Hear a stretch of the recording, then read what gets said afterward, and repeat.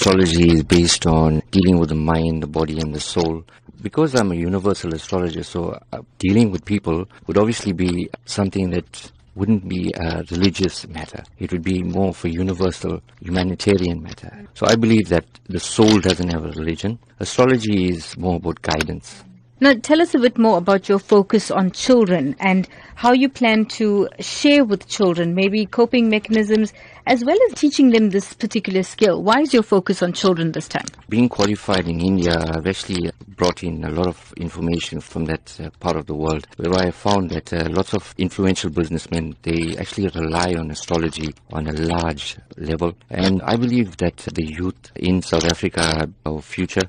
And if we give them a better understanding about themselves, not around us, we don't want to know anything around us. If we understand ourselves from within, we'll be able to adapt to the surroundings. From a teaching aspect in terms of astrology, I would actually advise them about character analysis, personality traits, more importantly about bringing out the best kind of qualities in them that will actually help them to grow and to become future leaders.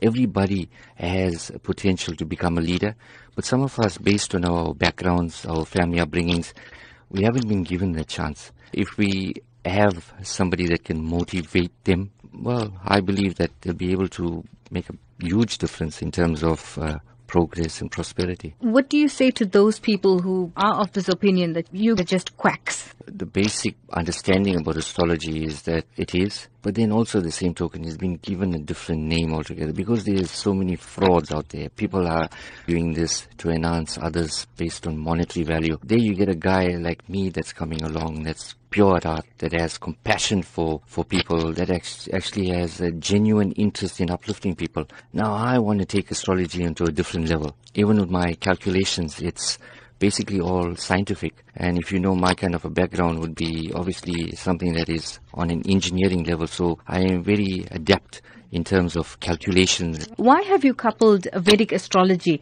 with life coaching? From an aspect of mind, body and soul, I think it's very important that if our souls are nurtured based on our upbringings, our bodies shine.